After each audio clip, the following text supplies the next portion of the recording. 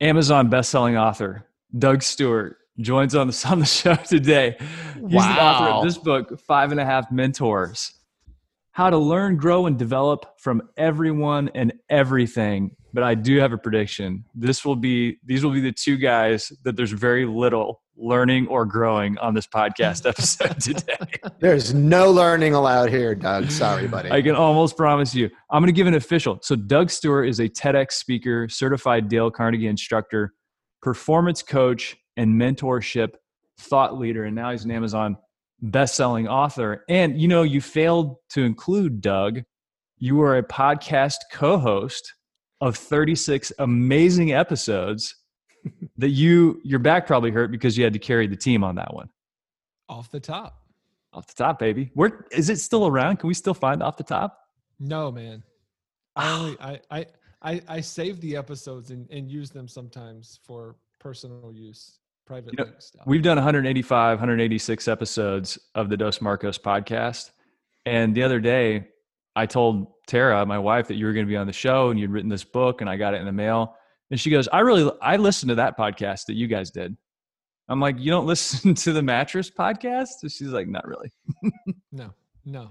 In fact, Tara was the one, if we were late on on when we were supposed to publish, she would send me very rude text messages. I remember that. She's like, you guys didn't publish today on time. Where is it? I want to listen to it. It was like real heckling, like professional level stuff. We had a fan. Yeah. Like Reggie Miller style, like smack talk. Yeah. Swat it into the third row and then go cash a couple threes in a row. Yeah. She was the Gary Payton of podcasts. Yeah. That glove don't fit no more. What did Jordan say to the glove? He had a famous trash talking line. Anyway, Jordan, famous trash talking. Reggie Miller or Jordan, best trash talker of all time? Reggie. Larry Bird. Ooh. Larry Bird. Has to be. Way. Yeah. Way, Oh, Larry Bird. Do you know what Larry Bird used to do before every game? He used to go stand at the doorway entrance to the visitors' locker room and greet every single player as they came to the Coliseum and talk shit to them as they walked into their dressing room before the game ever started. That's a baller move, you have to admit. That's amazing. You had to get into their head early and often. Hi, I'm Larry Bird. Welcome to where you're going to get beat. Thanks for coming. An evening you will not enjoy. Were you a trash talker on the basketball court? Massive. Oh, really? Yeah, I was a trash talker first, basketball player second. And for those of you who don't know, Doug stands 6'7", played college basketball at a D1 school, and you could do some damage on the court. We've stepped onto the concrete once, and that was enough for me. We have in Logan, Utah. No, well, I wasn't in Logan. You and I were down in Florida. Right.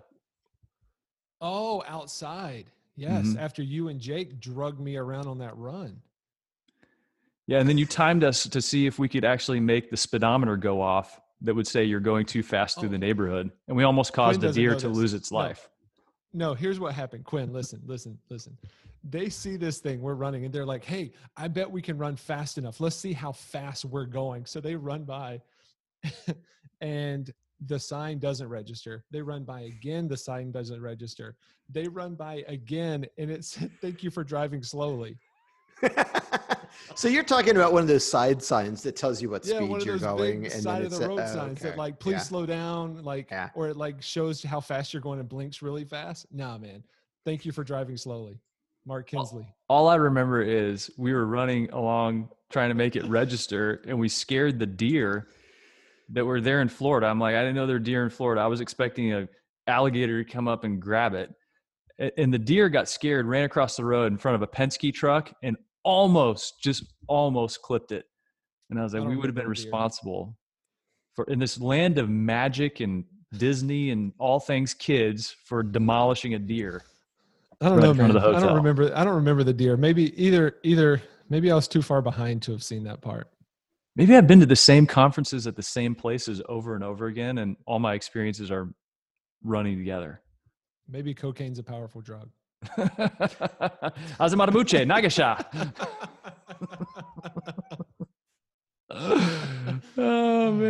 Okay, so we met. We met through a tweet that you sent, and we can get into that if we want. Yeah. But we met, and through our friendship, ended up going to Mega Group. This is before Mega Group merged with Nationwide, and of course now Nationwide is one of our sponsors. But I remember going to your Learning Academy stuff. You called it Mega Business Academy, which was MBA, Yep. and MBA group. got to sit in on some of those with you. I did a Snapchat takeover one time. But you've been in the game, man. You've been in the buying group world, and you were there for a long time. Did a fantastic job. People loved you, loved your sessions, loved the teaching and the coaching that you brought. And now, Nationwide being one of our sponsors, they're launching performance groups. And performance groups, it's like 8 to 10 non-competing retailers that can get in the same virtual room at the same time, talk shop, share ideas, and really get into some of those details. I mean, you put some of that stuff together back when you were doing your thing too. Yeah. There's, I think, and I don't know if, I think it was Michael Magnuson who said this, but he would always talk about how oftentimes we think we're in competition with each other as retailers or mattress stores, furniture stores, appliance stores, whatever it is. When the reality is we are all in competition with everything else that's vying for the customer's attention.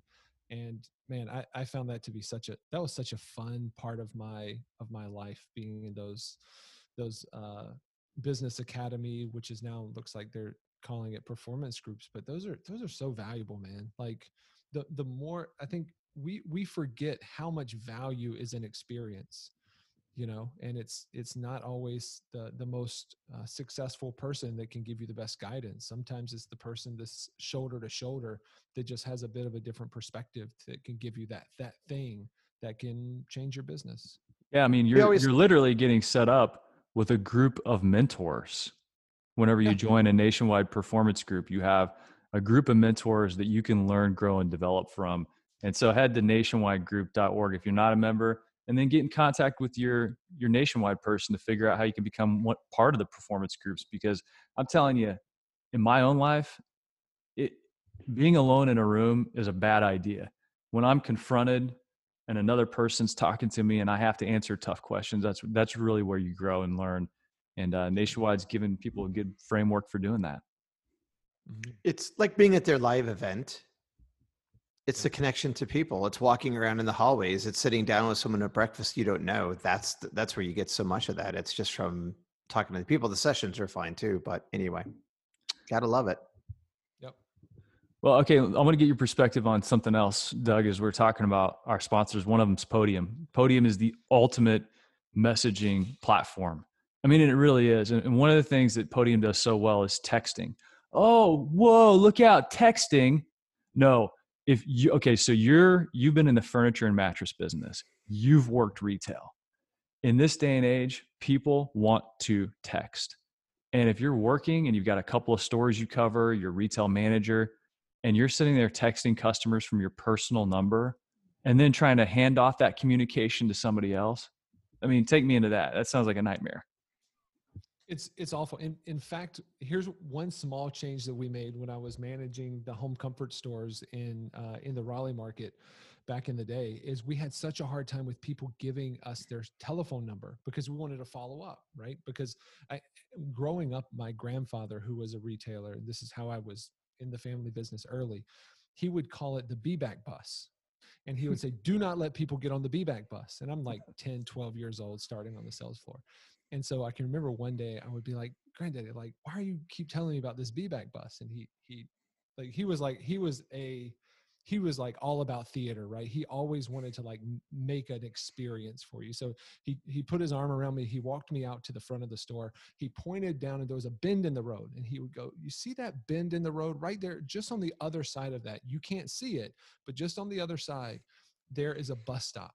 And that's where everyone that says they'll be back tomorrow or they'll be back this weekend, they get on that be back bus. And then at midnight every night, the bus drives directly off a cliff. And so the best thing you can do for me, and there's never any survivors on that from the be-back bus accident, right? And so we talked about the be-back bus all the time when I was a sales manager. And the best way to get people to come back was to follow up with them, right? And so email wasn't very effective. Calling was always more effective, but it was hard to get people to say yes and give us their telephone numbers. And we made this one change, and it completely changed everything. And this is before something like Podium was available. Is we would say, "Hey, do you mind giving me your number so I can text you?" And our conversion on people giving us their number exponentially, like from like 10% to like 80%, like that, because people did want to communicate with us, but they wanted to do it on their time at their convenience.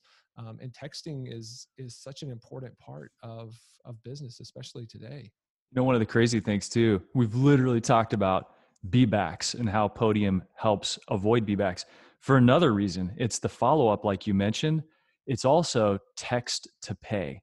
Sounds like a super simple thing, but with Podium, you can put a link to all the products that that person experienced in your store and say, hey, you know what? You don't even have to come back. If you make a decision at home and you decide this is what you wanted this sofa, you wanted this mattress, I'm gonna text you a link, and it's gonna have all that information. You can pay right then and there, and we'll deliver it to your house. So the B-backs that went off the cliff that night, they don't have to come back because you can text to pay.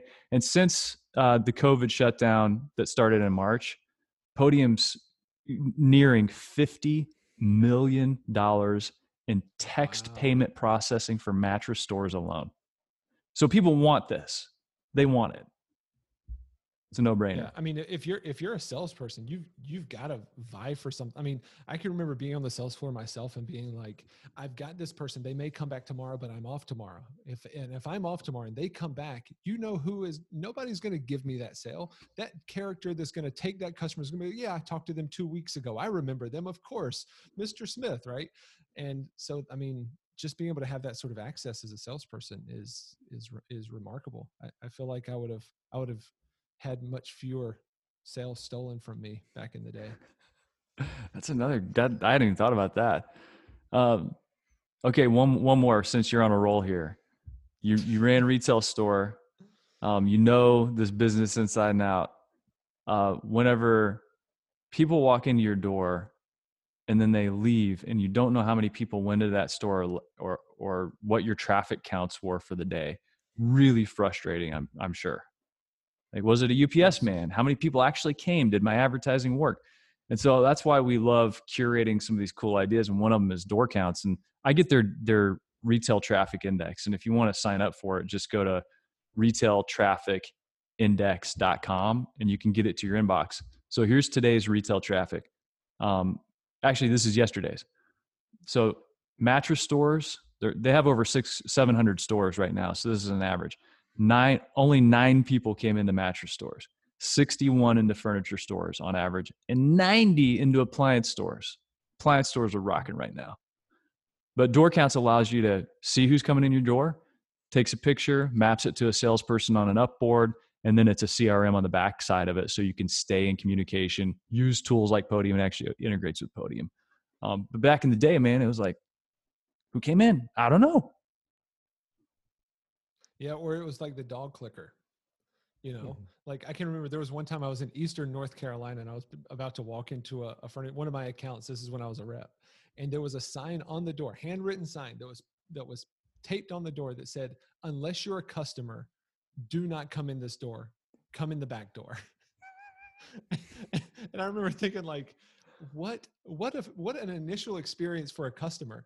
And because this particular salesperson would get dinged for every single person. There was an expectation for a close rate, and the UPS man and sales reps and, people asking, people having a flat tire or something like that. He did not want them to come in the door because that just made his quota go up.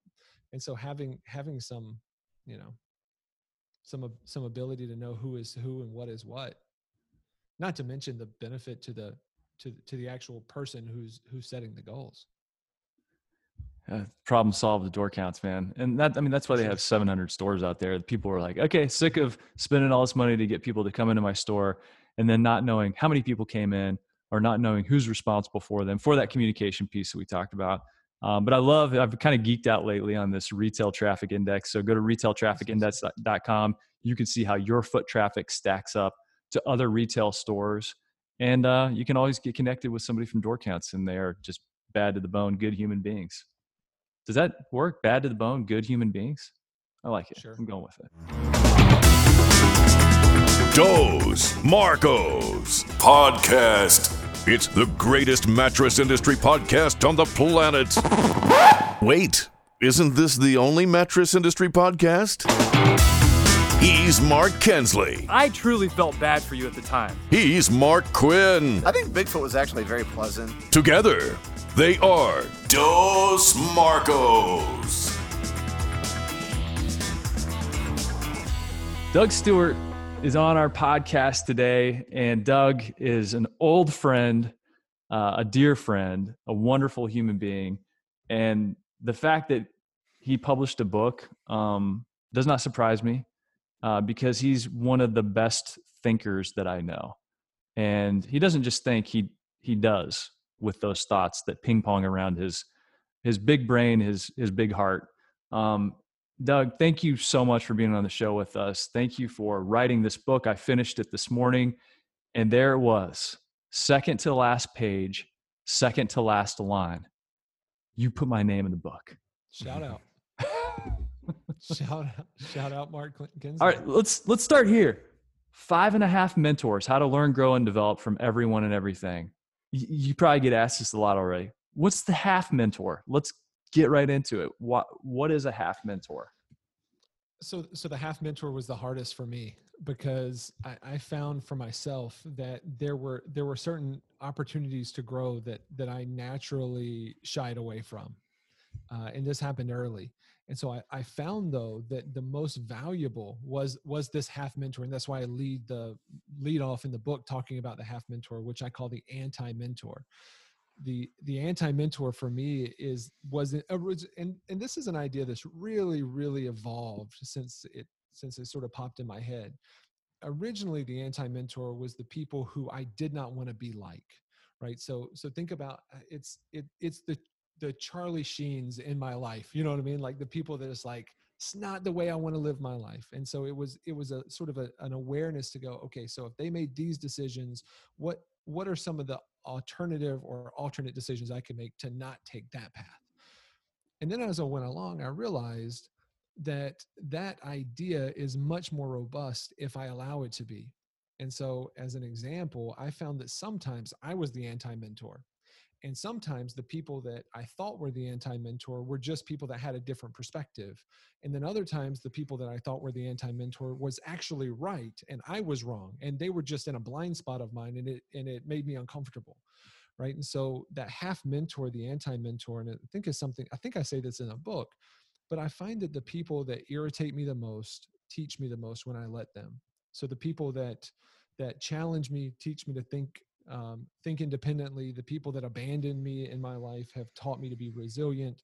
The people that frustrate me teach me patience. The people that hurt me teach me compassion. Right? And these are all choices we make. You know, one of the things I really thought a lot about while I was writing the book was this idea of, gosh, we can't really control our circumstances, but we can control how it impacts us later, right? What we do with it. Does it create a brokenness in us, or does it create a fertile ground where something perhaps more beautiful, more helpful, more generous can grow because we've had that tough interaction or that tough circumstance. So I feel like I could have written the whole darn book about the anti-mentor. Well, speaking of those tough circumstances, tell us your story because I'll give you one piece of the puzzle for the audience listening. You have dyslexia, and you have this whole story that's woven into the book that it becomes very much a personal journey. So tell people your story. Yeah. So it turns out that dyslexia is only a small part of it. Fortunately or unfortunately. So I was a very rambunctious young person. I was the kid that teachers would refer to as that student. You know, it's like they would draw straws to see which third grade teacher got Doug Stewart. You know what I mean? Like that kind of a student. And so when I was 11 years old, I got tested by the state of North Carolina to sort of figure out, my parents wanted to know, like, how can we help him? And I grew up in a really small town. I went to a very small Christian school that didn't have a ton of resources, didn't really know how to deal with a kid like me. And, it was either like stop letting him have sugar, perform an exorcism, or something in between, right? They didn't really know what to do. And so the state tested me, and I was supposed to get a report back, and I didn't get a report. I got like a packet. And so dyslexia was one of those things, but it was also ADHD. I had some sensory issues. I was in speech therapy for 4 years for speech impediments. I later was diagnosed with bipolar type 2, right? So there's like all of these things. And so I was just as a kid, I was medicated and put in the back of the room, like a lot of kids at that age. Before, like Quinn, we were talking about before the call, it's like, this was before like ADD and ADHD had been invented. You know what I mean? So they didn't even have a word for it other than a problem, right? And so I grew up in two worlds, in multiple different ways. In one world, as a student, I was told that I was incompetent. I was told that I was special, but not in the good sense.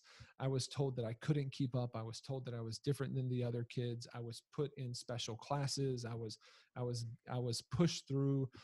I didn't have to actually take many of the tests because they knew that they just wanted me to sit in the back, be medicated, and be quiet. But there was this other part of my life where I was gifted with some athletic ability. And so I would be in the classroom and think that I was the absolute worst person on the planet. I'd leave the classroom and walk into the gym and be a celebrity. And so I had these two worlds that I lived in that were really, really strange because it was complete opposite ends of the spectrum. Additionally, with my family dynamic, my mother gave me so much confidence as a kid. Like, she told me everything I did, it was the greatest thing that had ever happened in the history of mankind. Like, she gave me this obnoxious amount of confidence. But then I had a grandfather that I spent a whole lot of time with, who was a depression baby, and he made sure that I knew that I was not nearly as good as I thought. And so it was kind of that same dynamic with them, and I looked up and loved them both equally. And so it was a weird thing where at some point I just had to sort of look around and decide. And the decision I made as a young person was like, I'm sort of a victim of this stuff. Like, I can play basketball for sure, but at some point that's going to end. So, this is, I don't know what I'm going to do with this. And for me, I just saw myself as a victim. Like, other kids in my school that didn't do well in school, it was because they were lazy. Like, I legitimately didn't have the capacity or the competency to do it. And so, like, what am I going to be when I grow up? I don't know. I'm just going to live here where I was born and, like, hope someone loves me enough to marry me. And, maybe my kids will do better than me. I don't know. You know what I mean? So I didn't have a lot of like, I don't know. I didn't think it was going to be very good for me until I had a run-in with an academic advisor in college who was willing to disrupt my negative behavior and pattern, and really be one of the first people to look at me and be angry at me, not because of my performance, but because of how I thought about myself. And that interaction with her really changed the trajectory of my life and woke me up. Well, she told you, didn't she, Doug? Her name was Sarah, right? Sarah, yeah. So Sarah told you early on that you were a victim of your own thinking. And you kind of touched on that. And I just, I just think about that. And one of the things I love that you wrote in your book was a quote from Albert Einstein, and you included in here, and you say, everyone's a genius, but if you judge a fish by its ability to climb a tree, it will live its whole life believing that it's stupid. And that really landed with me, because I think there's a lot of, like, I look around and when I lived in Joplin, on my street, I lived next to like a lot of doctors. And I thought, going to parties and cocktail parties, like, they must think like, who's this moron who's not the doctor, right? Because everyone else is, has advanced degrees and they're physicians or doctors saving lives. And then I'm this dumbass, like, marketing guy, right? But they probably couldn't host a mattress podcast, right?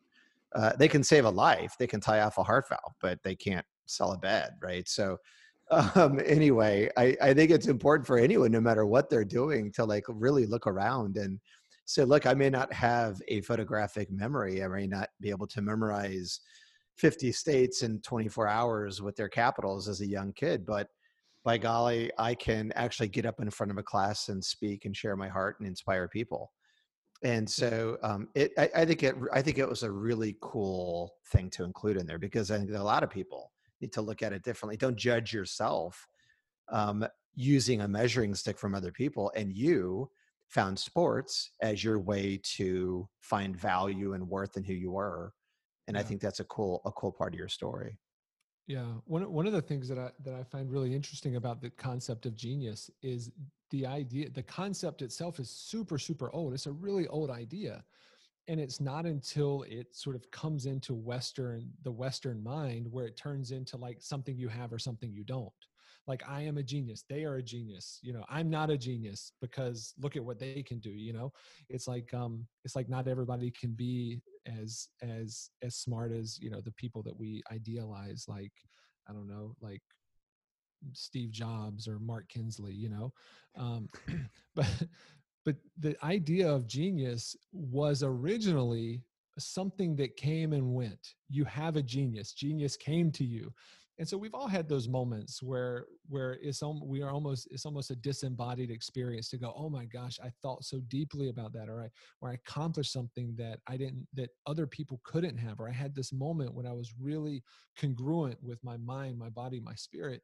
That's what being a genius is. And the way to be that more consistently is to be in line with who you are, what you're gifted in, and to do more of that, and not try to fit some checkbox that somebody else has that is normally completely irrelevant to having a meaningful contribution in the world. One of the things you say in the book too, Doug, is something that if you rewind history, and I put myself in the shoes of Mark Kinsley as a younger man, I was on the hunt for people to help me along the path, maybe even to point me in the right direction. And in the book, you say something to the effect of, Yoda may not show up. Luke Skywalker crashes his plane in the swamp, and there's Yoda, this amazing guide that's able to point him in the right direction and say, the Force is within you, and cultivated that for him, and at least showed him that it was there. Man, for a lot of young guys, Yoda never shows up. And I think your book is a good guide. It is a guide. It is a Yoda to say, you know what? I got to put myself in the driver's seat here. And I've got to do this on my own, and I've got to be intentional about it. And this is a way for helping people find ways to recognize Yoda in all that's around us, it seems. Yeah. I mean, it was true for me. I think Yoda shows up. I think mentors show up when we need them, but they don't show up at the starting line, man. Like, they don't show up when we desire them. They show up when we've earned them. Karate Kid is one of my favorite movies of all time. And you think about, like, Mr. Miyagi wasn't walking around looking for people to teach. You know what I mean? Like, he was doing his own thing, super happy. And Daniel in the movie, this dude is someone that had a perceived need. He was getting his face kicked in, being the new kid, and he wanted to learn how to fight.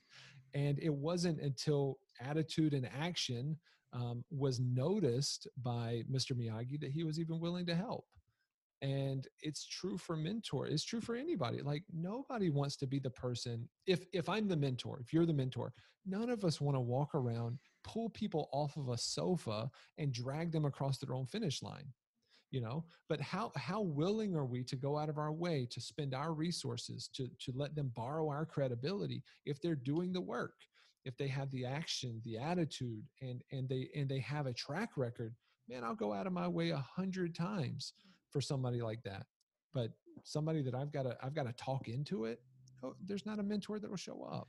Well, and that goes to the student being ready, right? You always hear the 100%. Quote, when the student's ready, the teacher appears. And don't you guys feel a little like Miyagi really just wanted his fence painted and his car waxed? Yes. Don't you really think that's what that movie was about? Side bennies, man. The side bennies of being a mentor. Free labor. Doug, so in the book, we talk about mentorship. And you actually broke it down for everybody. And I love that because it helps, like, what is it really?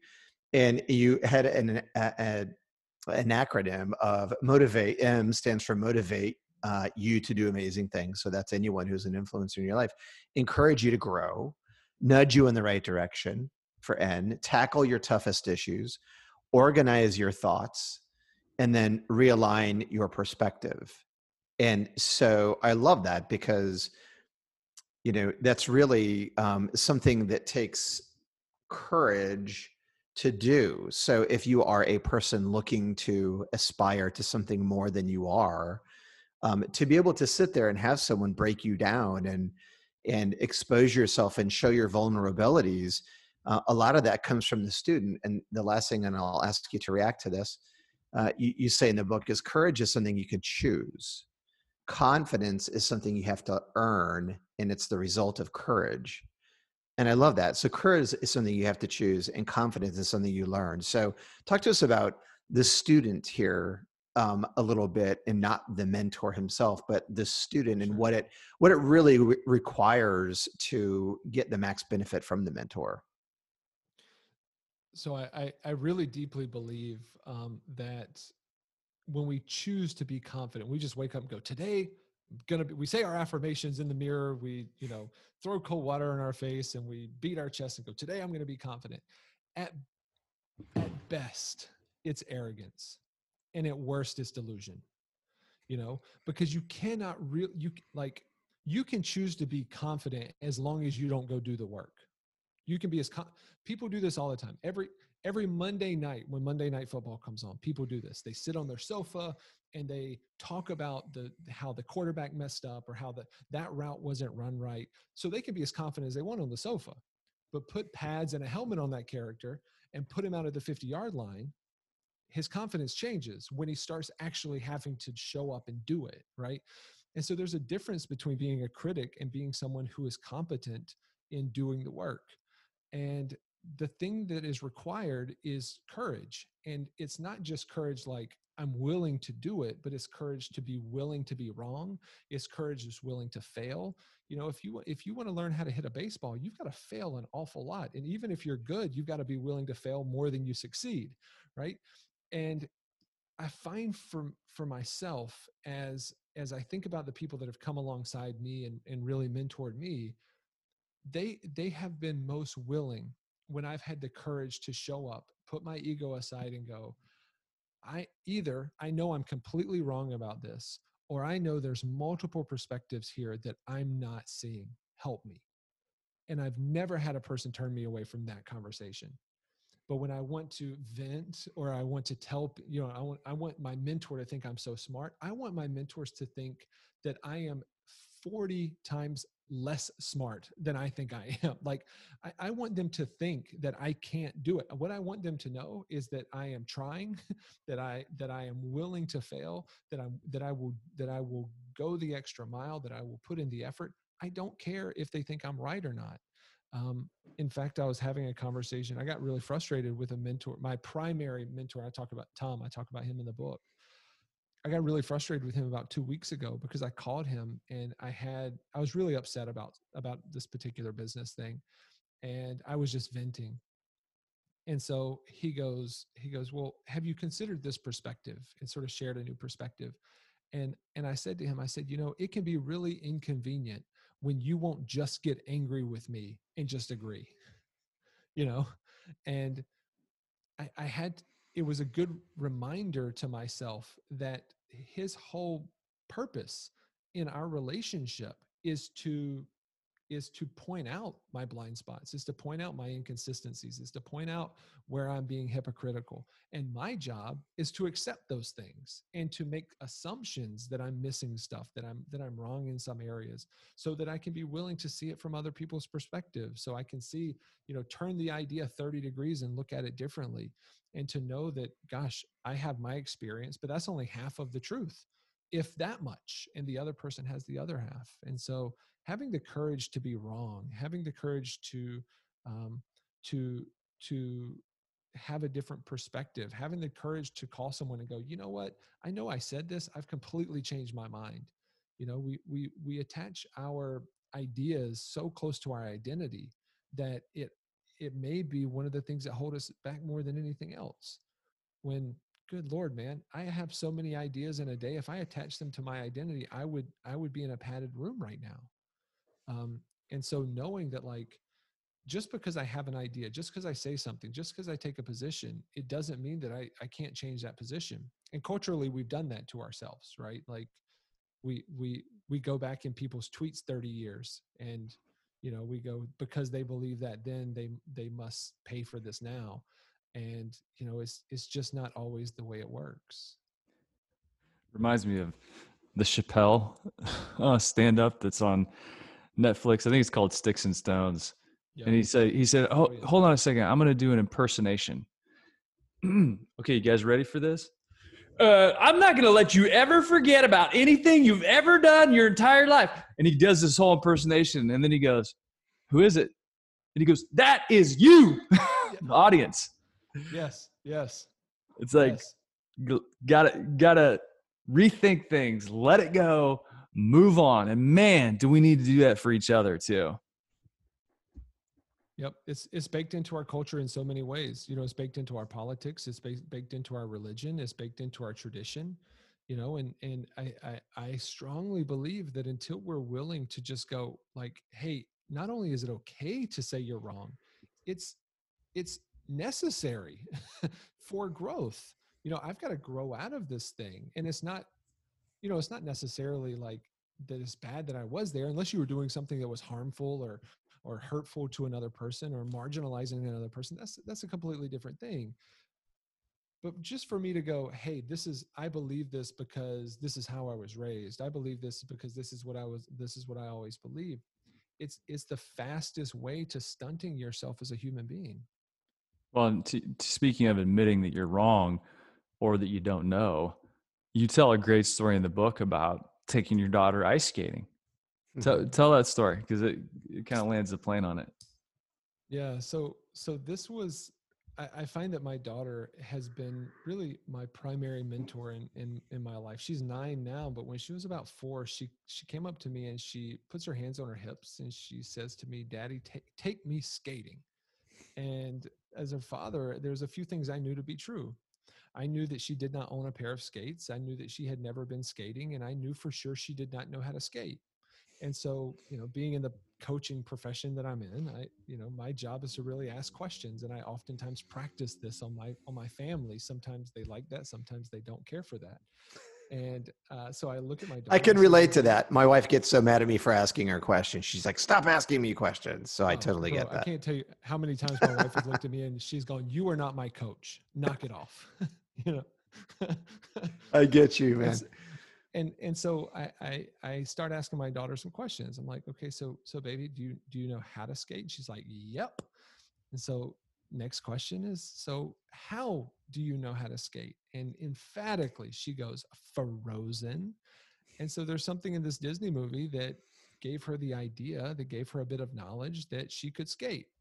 And, you know, Frozen is just like every other Disney movie, right? If you've seen a Disney movie, you've seen Frozen. Things are good, they go bad, they get good again, and then they all live happily ever after. And there's some singing in between those things, right? And so I decide that I'm going to sit down with my daughter and figure out what it was. So it turns out at the end of this movie, there's 2 main characters. There's Anna, there's Elsa. Elsa's the one with the magic ice powers. Anna's like the quirky sister. Things are good in the beginning, then they go bad. Then they get good again just before the end, just before the credits roll. Everyone in the city that they are the princesses. I don't know how they do that. Anyways, everything was good. Everyone in the city starts coming out to celebrate for like that last song to play. And Elsa, the one with the magical ice powers, turns the entire courtyard into ice. And then she gives all of the normal, everyday citizens ice skates. In that moment, the second they get these ice skates, all of these, you know, the baker, the blacksmith, like all of like the normal everyday people turn into Olympic level ice skaters.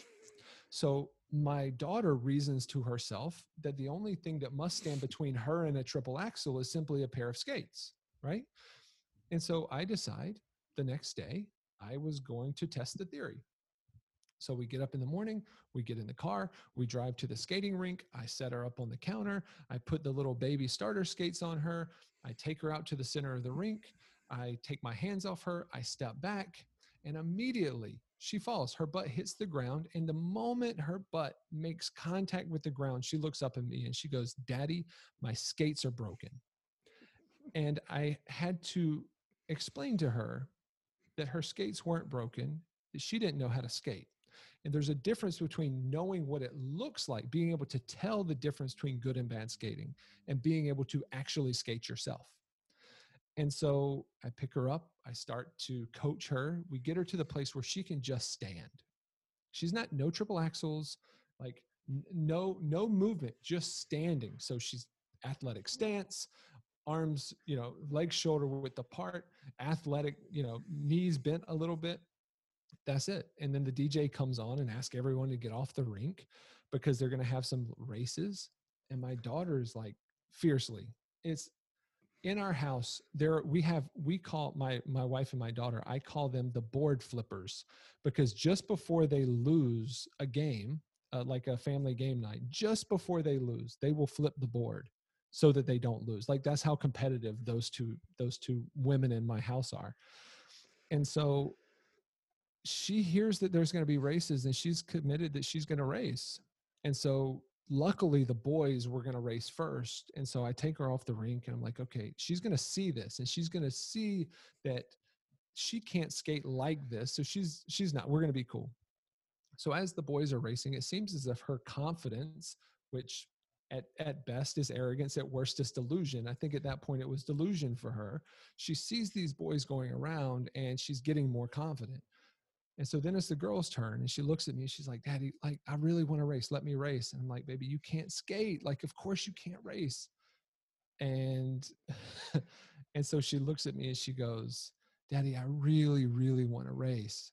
And so I think, like, here's a life lesson, defining moment opportunity for me. So I look at my daughter, I say, "Sweetheart, I tell you what, if you can get from here to the starting line, you can race. Go for it. Like, I'll cheer you on. I'll clap for you." And so she looks up at me and she's got like almost tears in her eyes. And she goes, "Daddy, I'm really scared. Will you go with me?" And I completely cave. So she doesn't skate to the starting line. I pick her up and I carry her to the starting line, like having no idea what's going to happen. I just know that I have been beat. So I set her down and it's like, "Okay, here we go, baby. All right, remember, feet shoulder width apart, bend your knees a little, put your hands out for balance. Like, just don't fall at the starting line, And so I look over, and the other girls that are lining up aren't other, sweet, innocent, cute little 4-year-olds. These are girls that are there every weekend. So like, in my mind, this is like women's roller derby. You know what I mean? Like the Monstar is about to like crush Tweety Bird sort of a situation. And I'm like, I'm terrified, man. Like, what is going to happen to my sweet little daughter? And I look down at her, like hoping to God she's having a change of heart and realizes she's in way over her head. And she hasn't even looked at the other competitors beside her. She's like straight down the line, athletic stance, like just believing this is going to happen for her. And she's somehow going to get this ability to skate. So the DJ comes on. It's like, "On your mark, get set, go." And these darn roller derby girls go flying off the starting line. And my daughter turns, she looks at me and she screams at the top of her lungs. She goes, "Daddy, push me fast." And so I start pushing her, like, and she's just in this like this rigid athletic stance thing. And I've got my hands like around her waist, just pushing her, just wrecking my quads. You know what I mean? Like, just killing me. And it's a 3-lap race. I'm confident we got lapped like 5 or 6 times during this race. We fell bunches of times. And so we finally get to coming around the third turn of the third lap. It's almost over. And I look down to the finish line, so happy we're about to cross this thing. And my legs and my back are going to get some relief.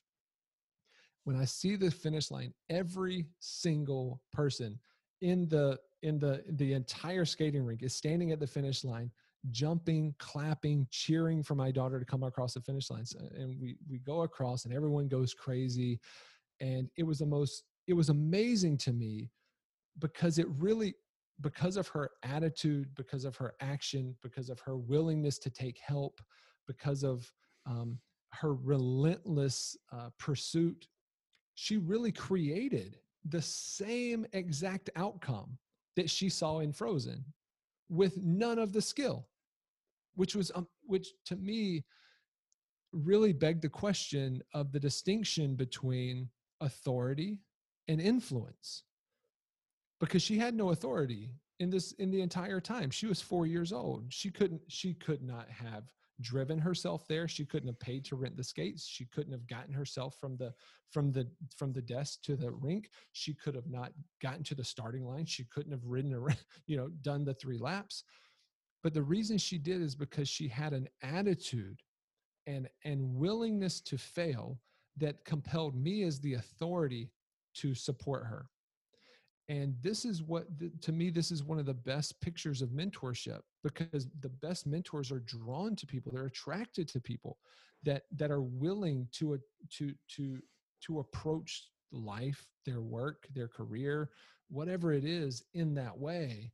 And still to this day, it's the best example that I've ever lived of what I call in the book, the mindset, the mentor mindset really requires in order to be able to do something that you could have never accomplished by yourself. And we all have that something that we want to accomplish that's bigger than who we are. And I think for me, that's one of the best examples.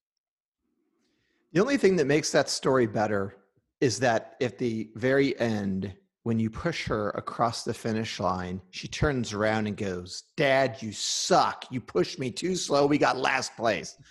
That would have. Yes. Yeah. And threw her skates on the ground. Yeah, I would have written a different book.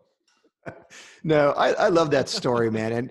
And how ferocious your daughter is. What a cool story. The fact that she had the courage. I mean, how many kids would have the courage, back to what we were saying earlier, to actually step out there and potentially fail, not having any knowledge of that sport at all. It's amazing that she was able to do that. But it's something I heard Seth Godin say in an interview.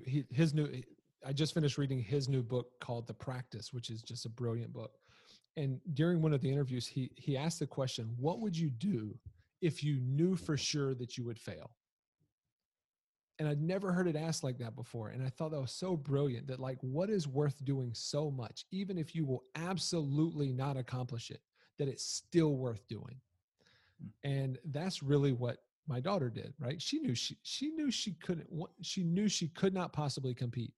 Yet she was willing to try anyways, because it was worth the effort. And she ended up doing something she couldn't have done because of her attitude, her action, her willingness to let the cards fall where they may. Doug, what did you say earlier about at worst it's delusion? Yeah. So confidence at best is arrogance, and worst is delusion. I went back to that as I was listening to the story of your daughter. So at best, it's arrogance. At worst, it's delusion. So let's call it, she was delusional about her abilities to actually step onto the ice and skate. Yet her delusion, with the right attitude attached to it, brought her closer to her dad and brought an entire community of skaters together in a moment that they remember. Yep. Her crossing the finish line, they're all cheering. There was the blacksmith, there was the baker, there was the hairdresser, all from Frozen in this moment of delusion. And so I think there's something worth pausing on there. Even if something seems crazy, if you do it with the right spirit and right attitude, it reminds me of this kid that my wife told me about when she taught high school. Just a quirky kid. He's one of these kids that probably would have been, in some weird club and who knows what else, just that kid, but, had like hilarious ways he dressed, but he wasn't trying to do anything, artsy or anything. He just was an out there kind of kid. But this kid would come by and he was always part of clubs. And so as part of being in a club, you had to sell stuff to make money for the club so that the club can continue to exist. And so she would always tell me about this kid. he came by and he said, Mrs. Kinsley, hi. It's so great to see you. You look wonderful today. And what a beautiful day out. I mean, can you believe this weather? And so we're selling things, and I have these wonderful options. I think this one's really going to be a fit for you. And she said, sorry, Michael, I'm not going to do it today. No problem. That's totally fine. No problem whatsoever. A week later, this kid would knock on her door. Miss Kinsley, it's great to see you again. How have you been? I haven't seen you in a week. You know, I just thought I'd stop by and check with you just one last time. I know you said no, but you know, I don't know. Things could have changed between them. And this kid just always brought the energy and the passion. And then finally I said, Tara, I go, take my money and go buy something for this kid. Because he was delusional that people were going to buy, but his attitude and his spirit he brought with him ended up attracting the right people. And I think that's something that we miss when we get focused on the challenges. Let's be delusional every once in a while and go get it. Yeah. Here's what I would say about that. And I love that you bring this up. So she was delusional until she fell. And then she was willing to fail, which is a completely different way of showing up, right? Because delusion is what happened before she got to the ring. Delusion is, oh yeah, I could do that. Of course, I can do that. But delusion never causes people to accomplish anything. It actually does the opposite, right? So we have to go from delusion to, and this is what happens with this young man that you're talking about. He knew that she was probably going to say no, but he was willing to do it anyway. He was willing to do it even if it meant failing, right? And we have to, and this goes back to what we were talking about with being okay with being wrong. This is this also attaches into that anti-mentorship thing. And like, we have to be willing to go, hey, I think this is right. There's a good chance I'm wrong. And even if I'm right now, at some point, this is going to be wrong, right? And being willing to go, even though I'm not right about this, even though I might fail about this, even though I don't know what I'm doing, I'm still willing to ask. I'm still willing to do the work. I'm still willing to try. And so there is a fine line, I think, between delusion and just willingness to try. And either way, people think you're crazy for it. Yeah. And I think a little bit of being delusional puts people into situations they otherwise wouldn't have landed in. I mean, Mike Tyson used to say, everybody's got a plan until they get punched in the mouth. And once you get punched in the mouth, you know, you're delusional. You shouldn't have stepped into the ring with Tyson. But once you get punched in the mouth, just like Kendall falling on the ice, you have to decide, now do I finish strong? And do I carry a good spirit about it? And do I smile? Or do I climb out of the ring and not box? And sometimes you absolutely climb out of the friggin' ring and do not box. Get out of there. Get out. And that's another thing I talk about in the book, being willing to quit but never give up. You know, like if I find myself in a ring with a professional boxer, I am quitting immediately. You know what I mean? Like if I didn't quit basketball, I'd probably be homeless today. You know, if I didn't quit that relationship I was in college, I wouldn't have the wife I have. I wouldn't have the kids I have. If I hadn't quit certain jobs, I wouldn't have the career I have. You know, so there's a difference. And I think that's why I love the Seth Godin thing so much, is like, what would you do even if you knew you would fail? Because there's this Chinese proverb that says that the journey is greater than the end. And knowing like, hey, what is worth doing anyways? You know, and those are the things that we normally, the paradox is, those are the things that usually bring the most success than going after that outcome and going, I need to get this. It's this amount of money. It's living in this place. It's having these things. And then, you know, you realize you get to the top of the building and either there's that old saying that, you know, the worst thing is getting to the top of the building and realizing your ladder was leaning up against the wrong building, or that there's nothing else to do other than jump. You know, either outcome is not good. So at least find a way to enjoy the journey. When you hear Quinn, you go. Oh, it's just I'm gonna switch gears for us, Kinsley. So if you're on this track, let's stay with it, and then I'll hit it after you. Doug, whenever you heard that Seth Godin quote, what came to mind for you that's worth doing, even if you're going to fail? Or what did that lead you down? Like, what thoughts did it provoke? So I heard that this was, I don't know, 2 or 3 weeks ago when I heard this interview. And so the biggest thing in my world was my book was a week or two from coming out. And I remember having that thought that like, this book was worth writing, whether it's successful or not. Like I legitimately did not, I wanted it to do well, but I legitimately didn't care because it's not the reason I wrote the book. You know, like I wrote the book, and this really was obnoxious to my to my manager that was helping manage through all of the book stuff, is that in the beginning, you know, the marketing team wants to know what do we call a success? What are the outcomes we're looking for? And there were 3 things that they needed me to answer. Like, what are the 3 biggest outcomes? And I wrote this in my email response. I want to be proud of this book. I want my children to be proud of this book. I want my grandchildren to be proud of this book.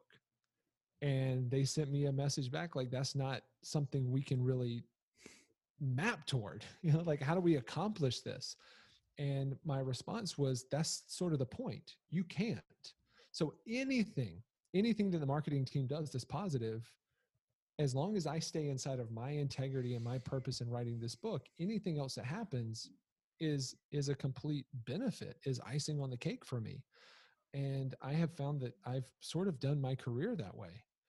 And I don't know I don't know. I don't come across a ton of people that I think that love their work as much as I love my work. And most of the time, I think it's because I don't so much look at the outcomes as much as I look at the journey. Is this worth doing? Is this a place where I can really contribute? Is this a place I can really bring value? And if the question's no, I normally quit. And I go do, because every no is a yes to something else, and every yes is a no to something else. And I only have a limited amount of time. And it reminds me of, there's this video I saw once there was this Hindu guru answering questions. It was a Q&A. And it was like at a middle school. And this young girl, this young, small, sweet little petite girl walks up to the microphone, and she goes, Guru, what should me and my peers know that we do not know? It's like this super smart, deep question from this little girl. And he thinks about it for a second, and he says this: you are going to die, and it's going to be sooner than you expect. Next question. And the more I've thought about that, like, it's brilliant. It's an absolute brilliant response, because we only have a certain amount of time today. We only have a certain amount of time in our life. For God's sake, let's use it doing something that only we can do in a way that only we can do it, and not try to compare ourselves to some status quo or what somebody says that we should be or should do. You know, Mark and I can relate to the outcome of the book, right? So they were after, I think, numbers as well. And we said, well, we want to have fun writing it and enjoying it together in the journey of that. So totally relate to that. We've been talking about the mentee. Is that, what would you call it? The mentee, Yeah, the person who's sure. going to be mentored. But you're a coach. You've been doing this for a long time. And I'm sure that there's people listening to this, and whether they've been a mentor or not, make a case, Doug, just knowing what you get out of it. And there's that saying that you can't possibly give more than you get in situations like this. So talk a little bit about what it's meant to you personally to be able to be a mentor to people, so that when people hear you talk about that, it may inspire them to carve out some time from their day to help the neighbor kid figure out what profession they want to be in, or to help someone inside the industry that you're already working in to be better than where they are. So can you talk a little bit about that? Yeah. I mean, I think that, I mean, it's my opinion that everyone should be consistently being mentored and being a mentor. You know, I have found for me that the best mentors are the people who know how to be mentored, right? Like, the worst mentors are the ones that think they know everything, or even worse, the ones that will, you know, charge you $6,000 a year to mentor you, you know? And I think the biggest thing is mentorship in general should have a mutual benefit. It's like any other relationship. If you have a one-sided relationship, it's not going to last very long. And by definition, it's dysfunctional, And so the question that I oftentimes ask people that are looking for a mentor is, what value could you bring first to the relationship? The essence of leadership is the willingness, the skills, and the ability to go first. That's why we called it leadership, going first. And so if I want a mentor, I have to go first. I've got to start doing my work first. And then I have to bring the first bit of value. And like, here's an example. Two people that come to mind right now from this year in particular. One of these people connected with me and sent me a message on LinkedIn. They told me that they were this is what they wanted to do.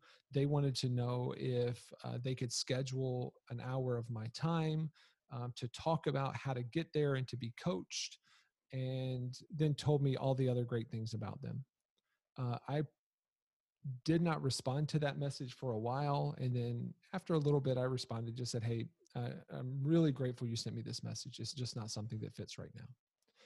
There was another person that sent me a message, and he said, hey, I live in the same city you live in. I am a CPA, and I would love the opportunity to do all of your CPA work this year absolutely for free. And the only thing I would ask in return is I would love to talk to you about how I can grow my business. The second I got that, I sent him a message back and I said, hey, let's talk. He didn't become my CPA. I didn't need that because I have a CPA, right? But what I knew was, this is a guy that's willing to go first. He's willing to do the work. And I'm happy to give him an hour where I wasn't willing to give 10 minutes to the other character. And so sometimes the hardest thing about mentorship is picking the right person, knowing who's ready and knowing who's not ready. And the best way to know is, are they doing their work? I hate to keep going back to this book, The Practice, but apparently it's made a really big impact on me. One of the things Seth Godin talks about in The Practice is like, hey, show me your bad writing. Before you talk about your good writing, show me your bad writing. Show me your bad work. Show me the stuff where you've screwed up. Like, that's how I know whether you're ready for the next thing or not. Like, don't tell me you can't write a book or you're having a hard time. Like, I don't know about you guys. I'm sure it's the same here, but I've got 150 pages in my book. I had to write 500 pages for this book. And over the last 10 years, I've written probably 20 books that are in my trash, or 20 pages, 20 books worth of pages and blog posts and other stuff. And a lot of it was garbage. And all of that 10 years worth of work to get 150 pages.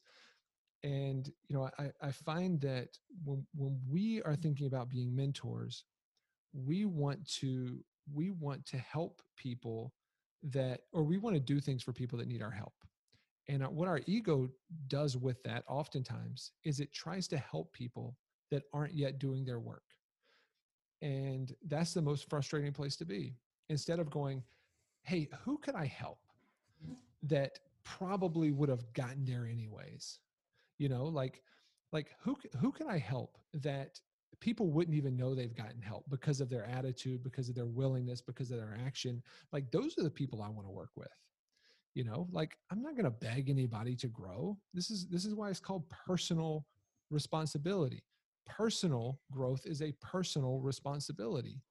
And the best thing I think a mentor can do, and for me, the most gratifying, is to get the heck out of the way. Like, mentorship should be a disappearing into the experience for people. I've got a really good friend. His name's Jason Goldberg, and he's a coach as well. And one of the things he told me I thought was really brilliant about coaching, and I think good mentorship is just good coaching. And what Jason said is that good coaches, the everyday run-of-the-mill coaches, they have really impactful conversations with people that help them to do better, to be better, to get better, whatever.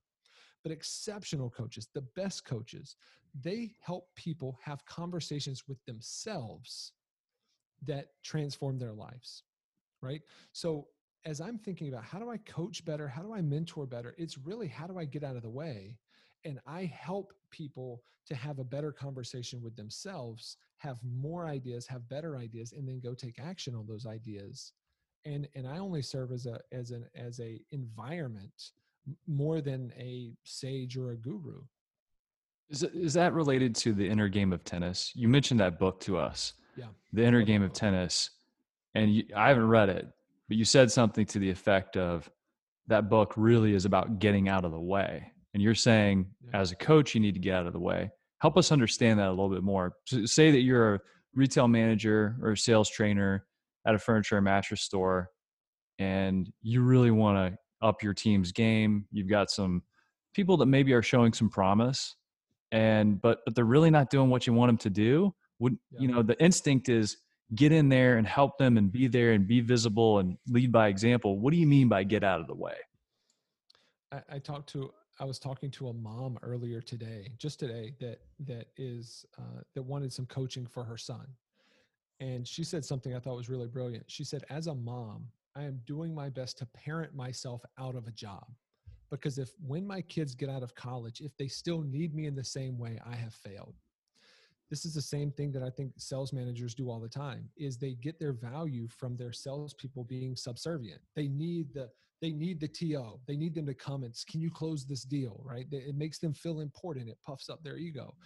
But their salespeople, their teams never are able to succeed any higher than their competency, right? It's, what is it? Maxwell's The Law of the Lid, right? That he talks about in the 21 irrefutable laws. I find, and this is something I learned for myself, and this is a lesson from the inner game of tennis, where this tennis coach, it's not that he's trying to help this person. He's so bored because he's so tired of like teaching these middle-aged hack professionals how to teach tennis. He just ends up one day just going and sitting on the sideline, and he stops coaching altogether. And so instead of coaching, he just starts asking the person, so how did that feel when you hit that?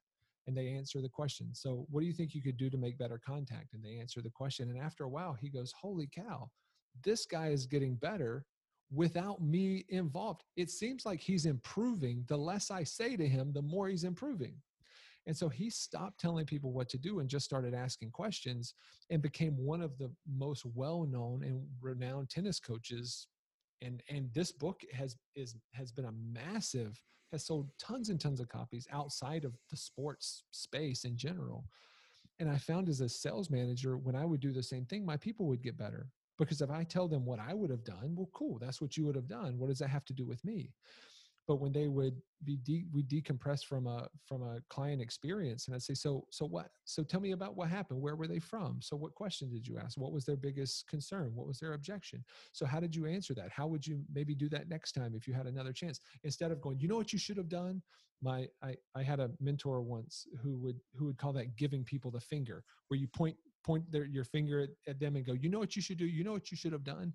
And no one likes to get the finger in any capacity, whether it's this one or the other one that you get on the highway, and being willing to just simply ask people the question and let them have their own ideas and figure it out themselves.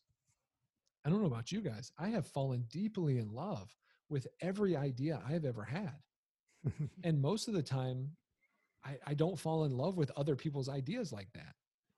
So when I have an idea, I'm pretty likely to take action on it.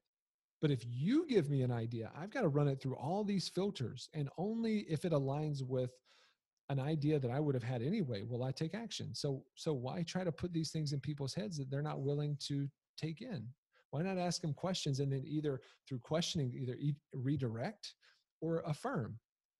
And then you are simply the person that goes, you should absolutely do it that way next time.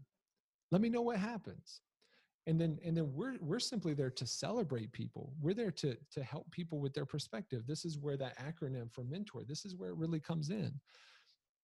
I get the most excited when I get an opportunity to coach someone that I am way less competent than.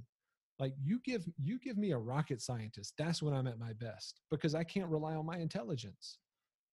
I can't rely on what to tell them what to do or how to do their job or work with their peers. I have no idea. So I have to rely on them as the content matter expert of their own life instead of myself. And I think that's what the best coaches do naturally.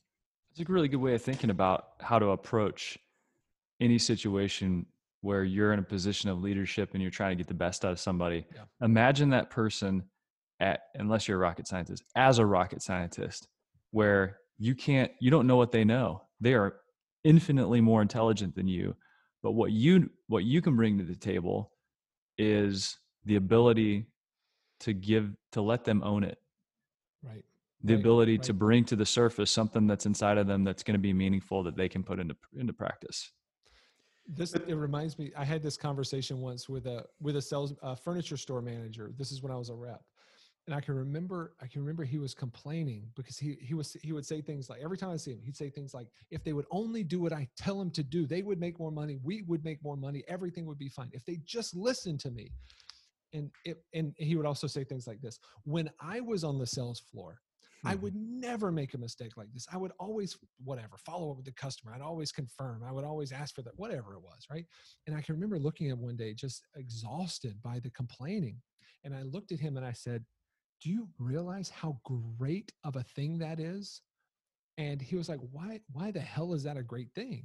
And I said, because if they all did what you did consistently to get where you were, you probably wouldn't be the manager of this store, because they would all do it. So you would be just like everybody else. There would be nothing meaningful that would have helped you advance in your career. The reason you got to where you got is because you did some of the things other people didn't do. And my guess is, and this is, I find this to be true for me and almost every other manager I've ever met, is the reason they got there was because they acted on their own integrity, on their own instinct. It's not because they listened to a sales manager micromanage them into success. It's because they were willing to put their head down and do their work and be successful in their craft in a way that only they could. That's what made them successful. But then they get into management and they go, I have to make them versions of me so that I can be successful in this role. It doesn't work. It absolutely doesn't work. It makes me think too about the human ego, right? So if you're going to try to tell someone anything about themselves, so even consider a consumer that walks into your store, the best way to sell a consumer isn't to tell them how great your stuff is, which is what 95% of salespeople probably do. Yep. It's to get the consumer in your store and ask them questions about what their needs are, their life is. What are they after? What is going on in the transition of their life? Like, what are they ultimately trying to solve for? And so if you're getting them to answer those questions, they'll arrive where you want them to arrive. But if you're going to tell them what is best for them, that doesn't internalize and they don't accept that. And I think about my son, he's a 16-year-old kid and he plays basketball.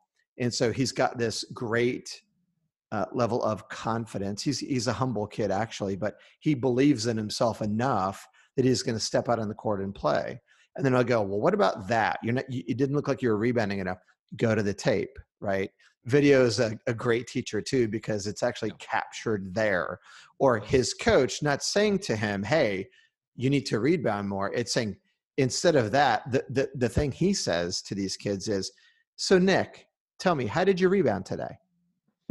Get his perception of his performance that day. And then at least you know what the starting line is. Because if you ask that question to someone and they go, I killed it, and then you watch the tape and they had like 2, right? So I love it for that reason also, is it gives you a really great perspective on what their belief of who they are is. And that's where you have to start. Yep. And the ego is not a conversation. The ego, having a conversation with someone's ego is never helpful, because the ego doesn't care about the truth. The ego only cares about its own safety and security. So the ego will lie, it'll deny, it'll minimize, it'll push away, it'll create false narrative.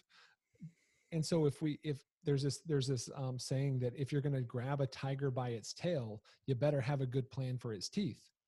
And this is what happens when we grab someone by the ego. Then we can't be surprised if they try to bite us, or they try to disagree with us, or they tell us that we're crazy, even if we have the facts, because facts don't drive belief. Emotions drive belief, and then facts simply back up what we believed in the first place.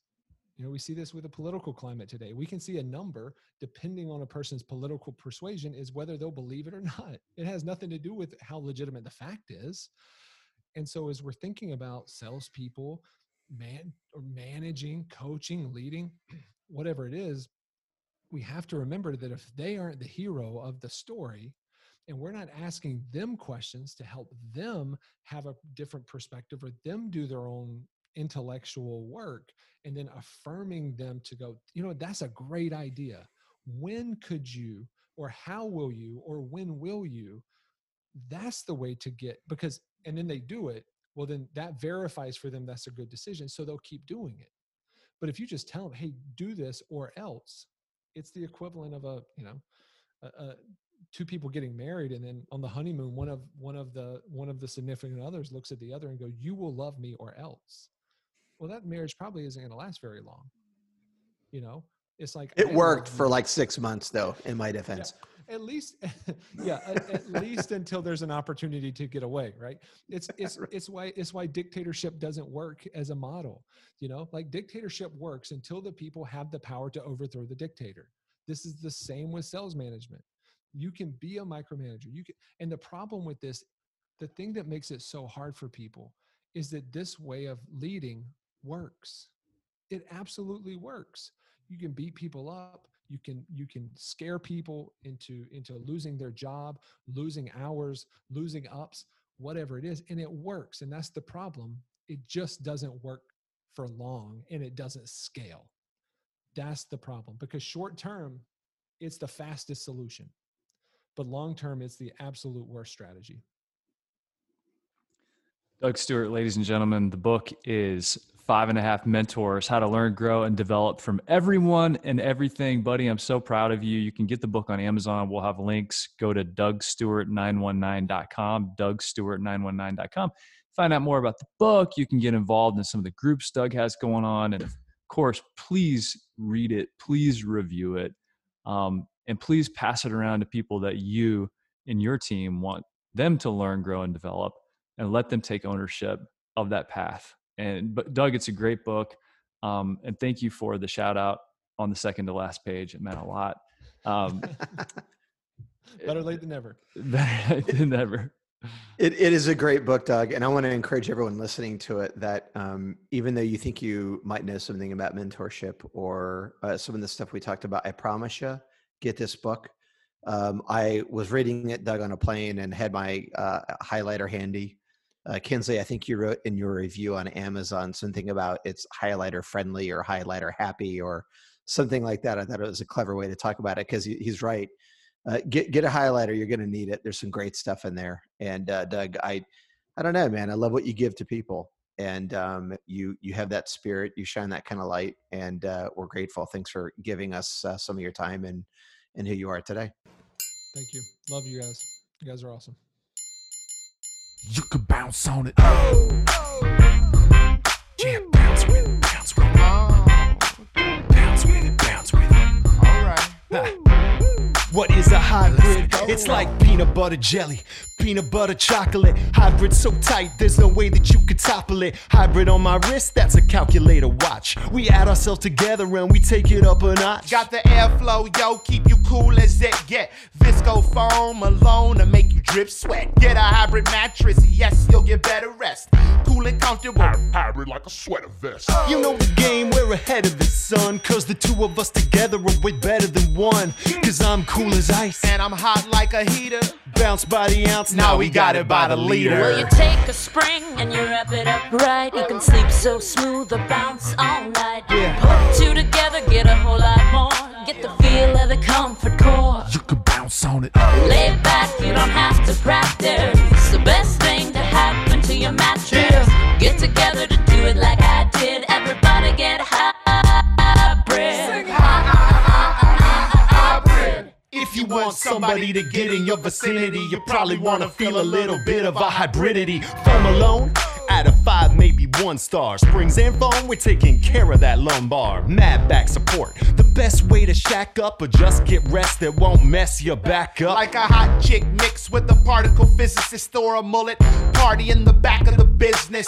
Best of both worlds like Mars and Venus. The ultimate hybrid. Nothing short of genius. Keeping it loose while keeping it tight. We can make you sleep or play all night. Put two together, get a whole lot more. Get the feel of a comfort core. You can bounce on it. No stopping when the beat gets played back. Springs keep it popping, foam keeps it laid back. Party over here, get invited. Everybody get hybrid. Listen, doesn't matter if your kitchen is charming when your bedroom's the most important part of the apartment. What kind of bed do you keep back there? Does your girl wanna chill on a beanbag chair? Hell no! You need springs and foam, cause if that bowling ball don't bounce, you'll be sleeping alone. And if the bed don't react, then you can't get low. We got that type of bounce that won't spill your Merlot. So stick with us and you'll get rewarded. Cause I'm so gentle and I'm so supportive. Hybrid is where the magic is. And we just killed a song about mattresses.